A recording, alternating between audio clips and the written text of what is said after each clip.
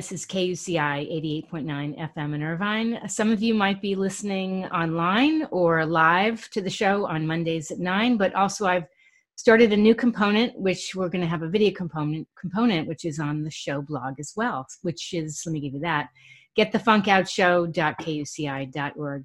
It is my pleasure to welcome to this week's show, Harriet Sugarman. Did I pronounce your last name correctly? You did, yes. Perfect, okay. Thank you so much for connecting. Thank you for having me on your show, Janine. I'm really thrilled to be here. Thank you. Did you ever imagine when you wrote your article in March about coronavirus and climate change that we would be here? Probably not. In terms of where the virus would take us? Yes. Yeah, well, you know what? I have been working on the climate crisis for many, many years. And in fact, I feel like the coronavirus is, this immediate global crisis that, in fact, we're already living with the climate crisis. So yes. In some ways, yes, I couldn't imagine, I guess, exactly magnitude. Right. The magnitude, exactly. Yes. Yeah. I was reading about it because I think the article was dated March 15th, and I thought, wow, so insightful, so interesting. And then look what came around the corner. It got walloped, especially New York. Yes, no, we absolutely did out here on the East Coast. It still remains a very real and going concern for all of us. Yeah. Before we get into your book and your background, my show is called Get the Funk Out. Yes. What are you doing to stay positive? Because it's challenging right now. It is challenging. And I think I've actually heard you say this before, but for me, getting outside in nature and reconnect, and I can do that actually. I mean, I can walk around. I live in a suburb outside of New York City, and I can walk to a park. But even if I couldn't do that, just literally to be able to go outside and look at the trees, look up at the sky, listen to the birds in a way that maybe I didn't hear them or I was too busy before. Definitely. All of that for me helps me just take a deep breath and be able to calm myself. Right. What's so interesting about your book is that I feel like we have overlooked nature and we live at such a fast-paced speed. And now we have a chance to go outside and really notice the things that you said we might not have seen. I see images sometimes of little baby turtles hatching, and people are thinking, wow, maybe that wouldn't have happened before because of all the pollution, and all the different issues we have in our climate. What are your thoughts on what's happening right now? I mean, here a lot of people aren't driving. Everything has been completely diminished.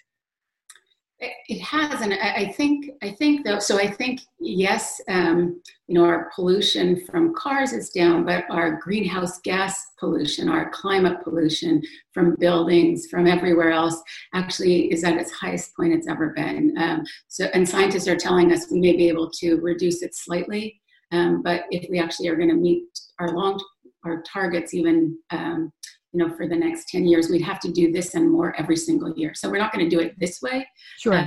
But I think that absolutely people, out in California where you are all of a sudden, seeing the mountains, seeing the ocean in ways they didn't before, we can feel it out here as well. And so that's a positive. I think people will remember, that and demand that in different ways. And the way that, as you said, with animals and nature, that we're experiencing that and seeing that. And again, we're, as I said to you, some of these birds, they're migratory birds where I live. I'm sure they come every year, but I don't think I saw them before. I don't think I heard them. And I know that in some of the places we live, because there's no cars, some of the local animals that we've encroached on their space. There's a lot of deer out where I live, and even some black bear, even though I'm 20 miles from Midtown, which is great. But maybe they're more emboldened to just be out in the street than they were before. I'm not sure there's more of them here, but they're definitely more visible. So that's. Oh my gosh. I'm sorry. I just flashed back to when I lived up in North Stamford when I was in high school, and there was a moose sighting. Oh my and God. People were flipping. I mean, some out of fear because this thing was the size of a horse. you know. Sure. I grew up in Western Canada. We would see moose there. I have never heard of one that close in Connecticut or something. It was crazy. Yeah, I know. I feel like this has given us a chance, if we're going to take a positive out of this, just kind of slow down and pay attention and be mindful of our surroundings and our whole lifestyle, that things were moving too fast. Yeah, I feel the same way. I think that especially in the work that I do too, sometimes you feel, well, it is very urgent, right? It's very urgent that we get this message out, what we're facing. But yet, because we're going to be living with it for the rest of our lives, so we have to get comfortable with it, and with climate as opposed to COVID, we need to be more mindful of ourselves and take care of ourselves. Right. Because if we don't take care of us first, we can't help look after anybody else or work on issues that we're trying to raise attention about what's happening to our planet. So I think, yeah, exactly. It's made us more mindful of that. When did you first find an interest in climate change? When was that, your driving force in what you're doing now?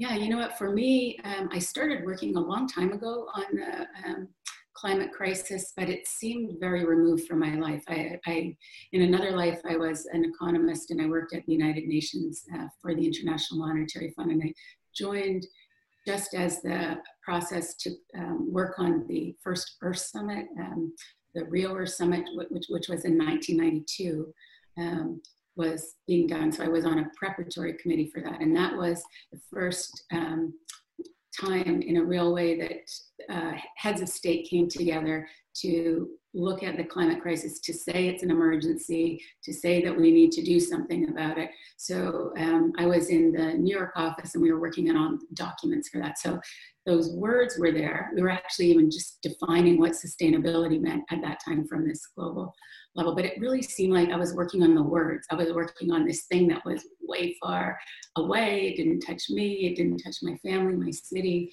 For me, it was when I did this training with Al Gore and the Climate Reality Project actually in 2007. So that was, fast forward a lot of years from when I was first at the UN. And I had seen a film that he had out. Oh, his film? Yeah, and Inconvenient Truth. And then all of a sudden it was like he was calling for other people. He started this training program. So I was actually in the first year of his training program. He did 6 trainings in Nashville. And I had 2 little kids. And all of a sudden it was like, wow, this is actually happening to me and to my family and to my people that I know. And not that I shouldn't have paid attention before, but it just didn't seem like it seemed like it was 7 generations away. Sure. Sometimes all of a sudden it's happening now. So that is when I really jumped in with both feet. And how long did it take you to write your current book? Yeah, so after 2007, I set up Climate Mama, which is a website and blog and organization. And on the blog, I started writing. That was back in 2009. But my current book, it was really only probably the last 2 years. And then a year ago when I got the publishing contract, I really had to put it into shape. I had many pieces of it, but I didn't have it together. So it's been the last year that it's really... now it's birthed. It's out there. Let me just mention the name of the book, How to Talk to Your Kids About Climate Change, Turn Angst into Action. And for those of you who don't know, you are actually Executive Director of Climate Mama, as you said, Professor of Global Climate Change Policy and World Sustainability, and Chair of the Climate Reality Project NYC. Tell me about those things. Sure. Well, so I started, I mentioned about Climate Mama, so I'll just start there. So that after I did this training with the Climate Reality Project, which I'm still involved with, I was looking for a way to dig in myself. And as a parent, I'd left the big city of New York where I had worked. I was living in the suburbs with these 2 little kids. And I was seeing that nobody really knew anything about the climate crisis where I lived. And I was looking online to find more information in a parent voice. How do I learn? How do I talk to my kids? And at that time, there wasn't anything. There are more organizations now. But so I was the first to establish Climate Mama. as an online resource for parents. Yeah, it was awesome. It's been an awesome experience. And then I've stayed connected with the Climate Reality Project. Those first trainings I went to, we're in a Nashville hotel room with 100, 150 people, and now we're training thousands of people. We did one in LA 2 years ago, but all over the country, actually all over the world. And so I have been a mentor and an advisor, and we set up 3 years ago chapters in different cities, and we were the first chapter in New York City to be established, and I chair that chapter for the Climate Reality. That is great. Yeah. It's such an important endeavor. We all need to get involved in this kind of thing. Now, what are you doing now as far as, are you doing things virtually, or are there things people can get involved in?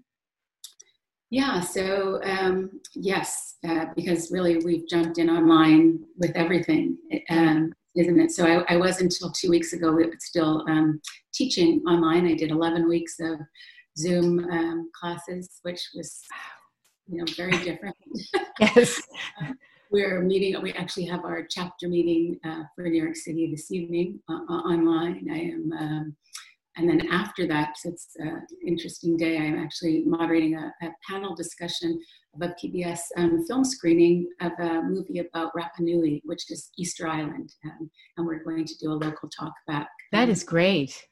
So every day, there are different ways that I think we can all get involved and stay involved on issues related to the climate crisis. Yeah. Now, what else would you like people to know about your current book?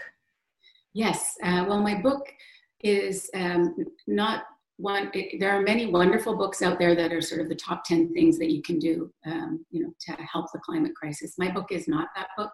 My book is, I hope it's something that will help educate parents. I provide background on the science of why climate change is happening and the history about how we've gotten to where we're at. I talk about the grief that understanding the reality of what's happening that all of us feel, because it's terribly, terribly sad and tragic what's happening to our planet, although our planet will continue to be there, but what's happening to us as a species. So I touch on and talk about coming to terms with the grief and moving beyond it and through it. I talk about the partisanship. Again, climate shouldn't be political. It's not a political issue. I agree. Co-opted that way. So how we need to get beyond that, because we need everyone. And then I interviewed a number of dear friends and colleagues all over the country that work on the climate crisis, that have kids of different ages. And so I've got advice from them that they've allowed me to share in the book as well. Oh, good. So I can share some of that, and then work directly on what we can do to talk to our kids, and how we can inspire them to be hopeful.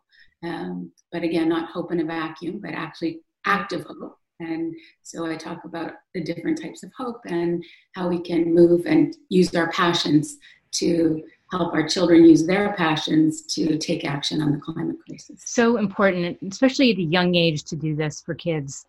What are some things that kids can do at a young age? Yeah, so with young kids, because I have different chapters that talk about young kids, and then actually kids with children of their own too. So we go the whole gamut. But with young kids, very young kids, they just need to be loved and made sure that life is secure. But we can take them with us when we can get out of the boxes. Right. We can take them with us to the kitchen or the laundry room. But we can, take them in the front yard and look at the cracks in the sidewalk where the ants are crawling, and introduce, make sure they see nature. We can help them, even very young, color a picture of things that they love that have to do with nature, or, as we talk to them in some ways about climate, to send to their elected official, because right now people, we can send letters, people pay attention, they can see us, be involved on things as well. Although again, in our current situation, maybe that's complicated, but we can read books to them that talk about the importance of taking care of each other. Because climate is also, if we're going to work to move through this and get comfortable with this uncomfortable reality and make it a chronic illness as opposed to a disease that is going to wipe us out.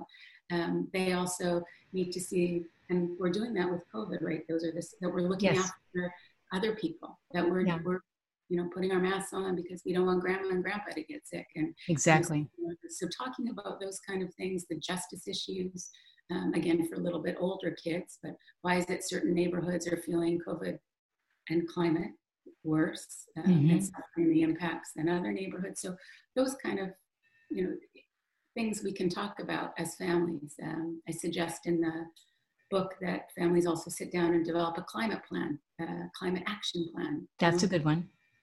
And get advice from your kids, even if they're really young. What are they doing? What do we do for energy efficiency? Can we plant a garden or go to a community garden? What are things we do that have an impact on the climate, even if our kids are too young to understand what that is, but to do those things with them, digging in the dirt, turning the lights off, showing them, if we're making a purchase for the house, that it's something that we're doing it because it's an appliance that saves energy, or when we can take the bus again, that we take the bus or ride our bikes. Yes, those are great lessons, really important. Where can people find out more about you?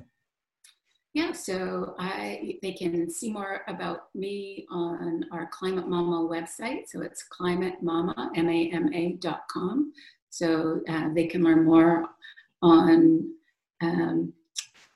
what Climate Mama does and about the book, etc. That's probably a good place to start, and there's many links there. I love seeing young kids right now getting involved in climate change, being outspoken. The young activist that came, was it from Sweden? Yes. Greta Thunberg. Yeah. Wow. Yeah. And the thousands of people that would come out, and just stand up for climate and the world and have a voice at such a young age was so impactful. Yeah, and in fact, because I've been thinking about writing this book for a long time, that actually the last 2 years, in seeing what Greta Thunberg did, what all these other young people did in neighborhoods in the United States and across the world, with school strikes every Friday, and all of a sudden we were paying attention, right? These youth voices, not that they weren't there before, but maybe they weren't being heard, just like we weren't hearing nature before. We weren't actually hearing our kids. And so I was hearing from parents, what do I say to my kid? They're seeing this, and some of those kids were active like Greta, and other ones were really scared, and others were angry. And so that also was like, okay, I've been talking about writing this book for a long time. Actually, it's really important now because parents are hearing from their kids. And I have a quote in the book actually from the head of OPEC, the Organization for Petroleum Exporting Countries, right? So working with fossil fuels, that they were hearing from their kids, like, what's happening. So so I think exactly as you said, we are hearing, it's so exciting, and it feels hopeful in that way. It sure does. Well, I want to thank you so much. This has been great. I put all your information on the show blog, getthefunkoutshow.kuca.org.